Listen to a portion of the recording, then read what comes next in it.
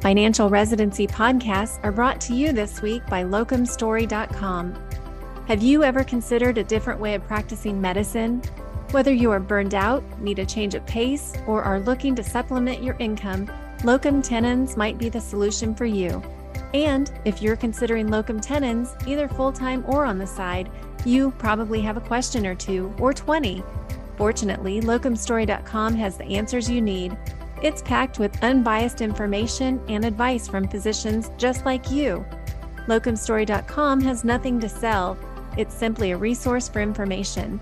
You'll find super handy tools that let you see locums trends for your specialty, compare different locums agencies, and there's even a quiz to help you decide if locums is right for you. Locumstory.com has answers to basic questions like what is locum tenens, to more complex questions about pay ranges, taxes, licensing, and many others. The Locum Story blog also features content and perspective from actual locums physicians who have firsthand locums experience. Locumstory.com is the perfect place to start if you want to learn more about locums. What's up, everyone? Hope you're enjoying your day. I am excited to talk again about, I think, a pretty big topic. We're going to be talking about how to spot if you're working with a insurance person posing as an advisor. It's more common than you might realize, and I actually know it firsthand. That's how I used to do my business. We'll talk about that a little bit as well. But before I jump into that, just a quick little announcement. I'm going to be doing some guest hosting for another podcast called Financial Residency. And so it's similar sort of content as we do here. Definitely go and check that out. Look forward to doing that and providing more content for you guys.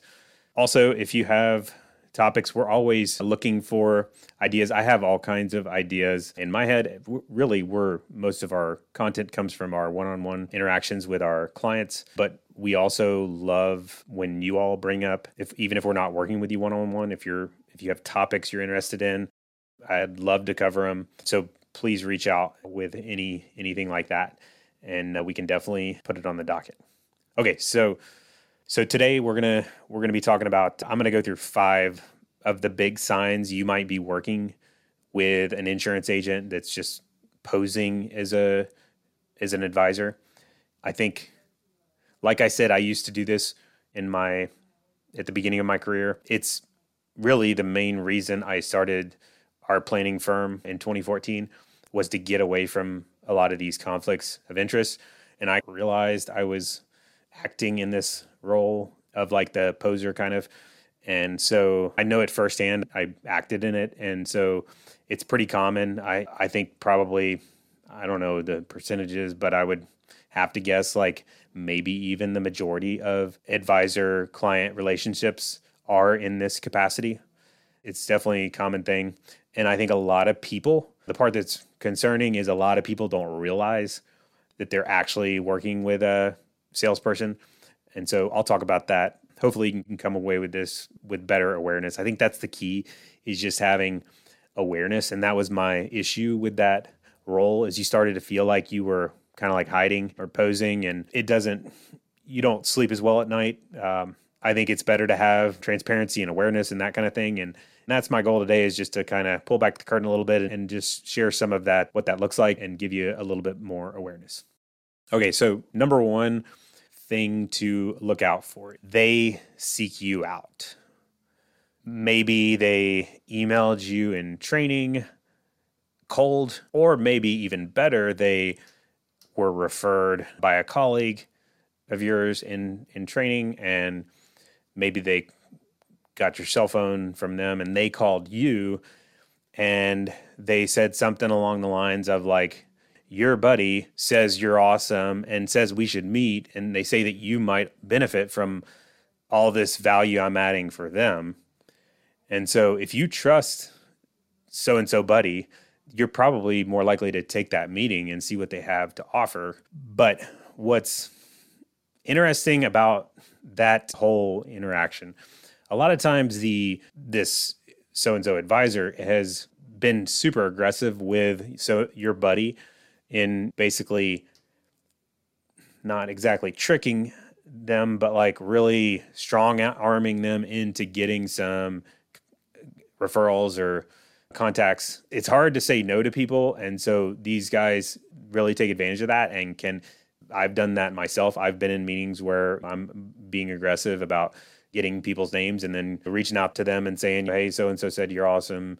And it's not a lie. It's just very aggressive. So, or maybe they were referred by another professional, and that's probably even a higher trust level, and they reach out to you and are calling you. I think the key though with all this, or the red flag with all of this, is they're like seeking you out. And that's a sign of like sales role type behaviors. Like they're aggressively pursuing business. This is not 100% the case, but it's probably like 95+% of the case. It's like when people are aggressively seeking you out, that's a good sign that they're more likely to be in this sales capacity, because they're trying to transact business and get the quota, that kind of thing. So that's the first big thing to look out for, is they're seeking you out, as opposed to you're seeking them out, or maybe your colleague referred them and then you reached out to them, or maybe you found them through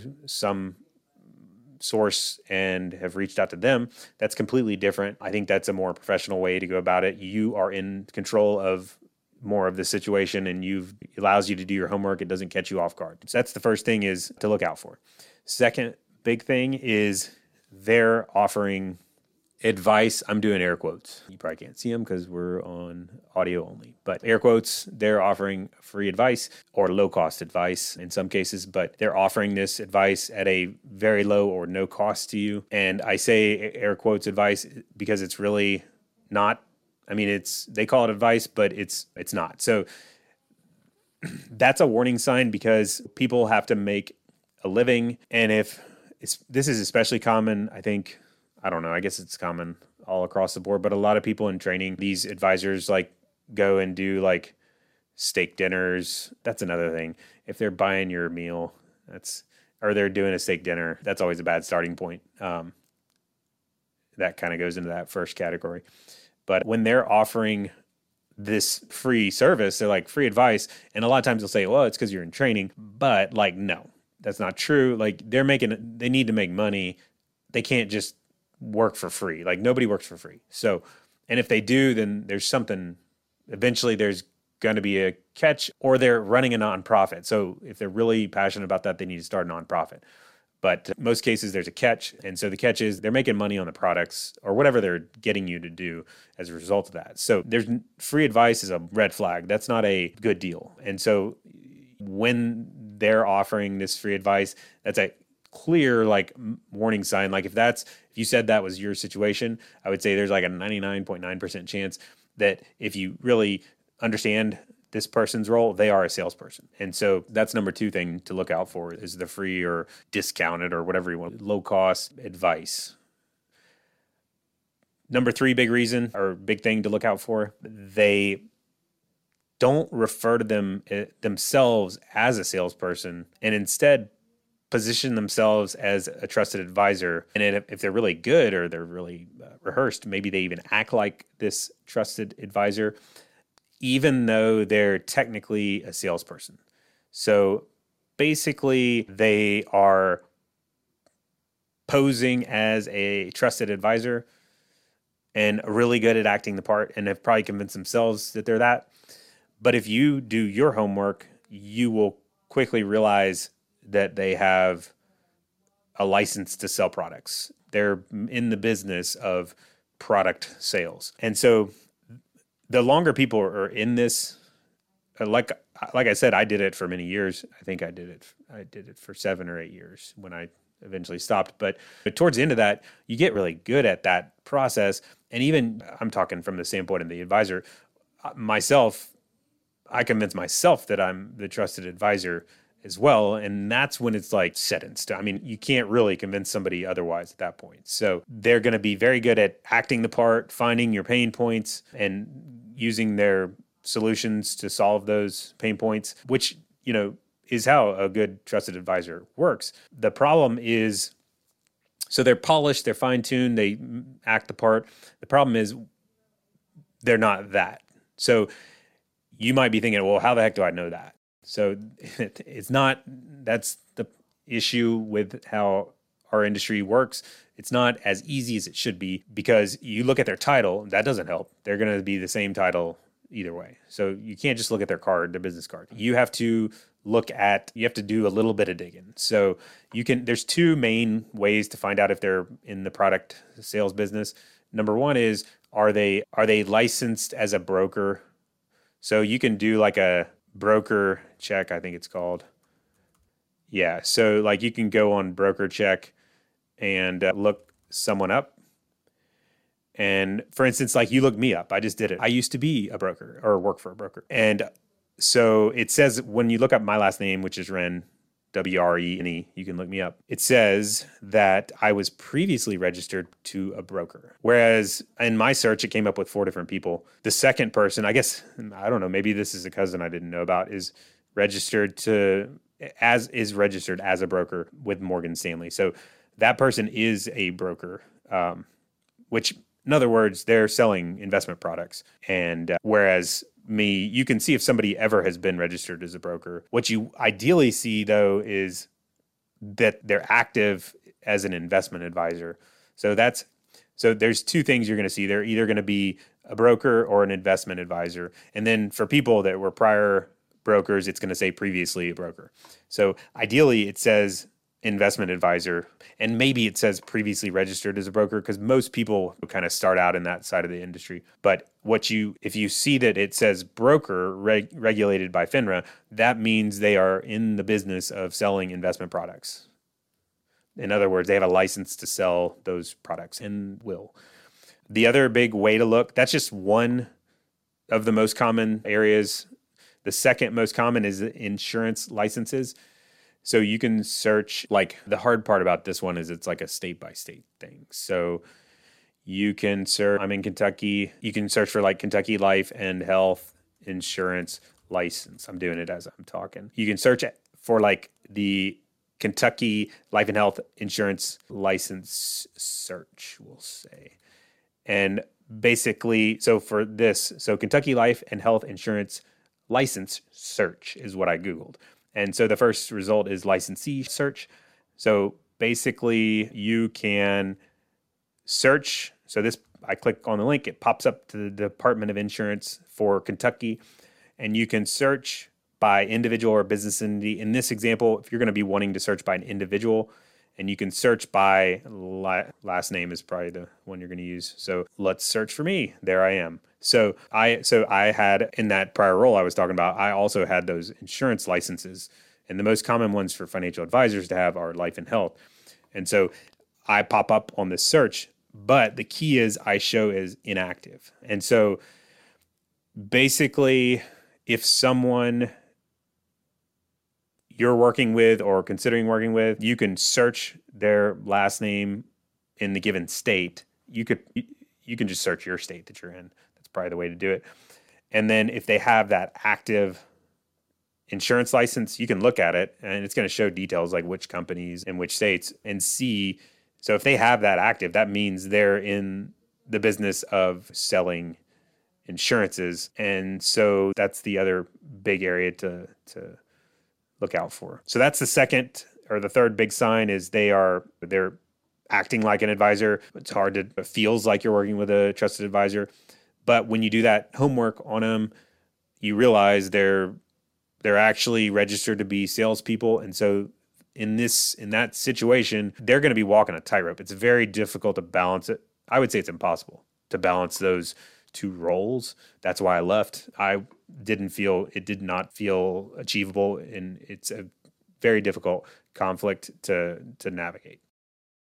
So number 4 reason or sign to look out for would be that their advice tends to be very similar across clients, and it tends to involve like the same sort of things, like the same sort of products mostly. Like their solutions, like their solution list is very similar across their clientele. Now, this is difficult, or I guess this could be difficult because it's hard to tell what their clients are doing unless you have good friends that work with them and you're on that level to where you can ask the questions. And that's great to do because you can quickly ask, like, what did you end up doing with them? Like, what was your follow up to the process, or what did you end up buying or changing or doing or investing in or whatever? And look at that, and then compare it to what like you did. And a lot of times in these roles, like it's very similar. Unless you proactively push it a different direction, they tend to have a process that's very systematic, and it tends to, even though they're working as the trusted advisor and acting just like a trusted advisor would, that end step where they're giving you the recommendations, it's going to be basically their products that they tend to sell are going to be like the end all be all solutions, or most likely fill in solutions, and they're going to apply them for whatever given problem they identify that you have. And so these products are going to be very similar across the board. So you can this might be a little harder to find out. I guess you could ask them. I don't know. It's hard to tell if they're going to give you good info, but like you could ask them what their prior recommendations have been, or you could, if you can find other people they work with, that would be a good question for them. But I'll tell you some of the most common products that you'll see. So like maybe they're using the same insurance company, and life insurance is always coming up, and disability insurance is coming up always. And it's, like I said, tends to be the same company. And then maybe they're using one company for investments. So like American Funds is probably the most common solution that this category of advisors use. There's others that are less common that they can use, but American Funds is probably the biggest. So maybe they're selling their company's disability insurance, their company's life insurance, or their go-to company, and then they're selling American Funds investment vehicles, or maybe they're using an annuity to help you invest. So those are, I'm just throwing out buzzwords. Those are very common, like in solutions of like insurances and investments that you'll often see. So that's the number 4 thing to look out for. And the last thing, the 5th thing, and I think this is probably for a lot of people the hardest thing, is this advisor, they make it really hard to leave them, especially the more of their stuff you buy or own. And especially like early on after purchasing some of these products, they make it incredibly difficult to leave. So a lot of people, the first 4 reasons, some of you maybe have been like, yeah, that's kind of my setup. A lot of people know that they're completely working with someone that is really a salesperson that's kind of like acting the advisor part, but they just don't, it's painful to leave, or at least they're making it out to be like super painful to leave, or they're harassing you or whatever if you ever show signs of leaving. And so that's the reason that's happening, is because they are financially penalized when you leave, especially on some of these products. Like the most aggressive example or most extreme example is like you buy life insurance, especially permanent life insurance, you're paying a lot for it. And if you leave within the first 12 months, in a lot of cases, this insurance agent / advisor has been paid all their commissions on it on day one. And so, and these commissions are big. So maybe it's like 50% of your annual cost. So let's say you're paying $1,000 a month for the product. So $12,000 a year. Insurance agent maybe gets a check for $6,000 day one. And then if you leave in 7 months, they have to pay back up sometimes all $6,000 to the company, the insurance company. So, and it can get more extreme, like, but basically like it financially penalizes the insurance agents or investment brokers when they lose business. There's also other penalties that are involved if you have a hard time retaining business. So basically it's all designed to retain, and they're going to be aggressive trying to not allow that to happen, especially the more of these products you have. Now, just so you know, it's not nearly as difficult as they will make it out to be, especially if you can find somebody else to help you through it. Like they're going to kind of take the brunt of that effort. And so just know that's the case. Now, if you're going to go can them and go do it yourself, you just have to make sure and do a little bit of homework to know like what the alternatives are, or how to make adjustments or whatever. But it's usually they've overhyped that whole transition and made it out to be worse. But it's not something you just want to do blindly. You still need to go understand what the new plan is basically going to be. On the other hand, if you aren't a good customer, I guess. So like I was saying, like, especially the more products you own of theirs, they're going to make it very difficult to leave.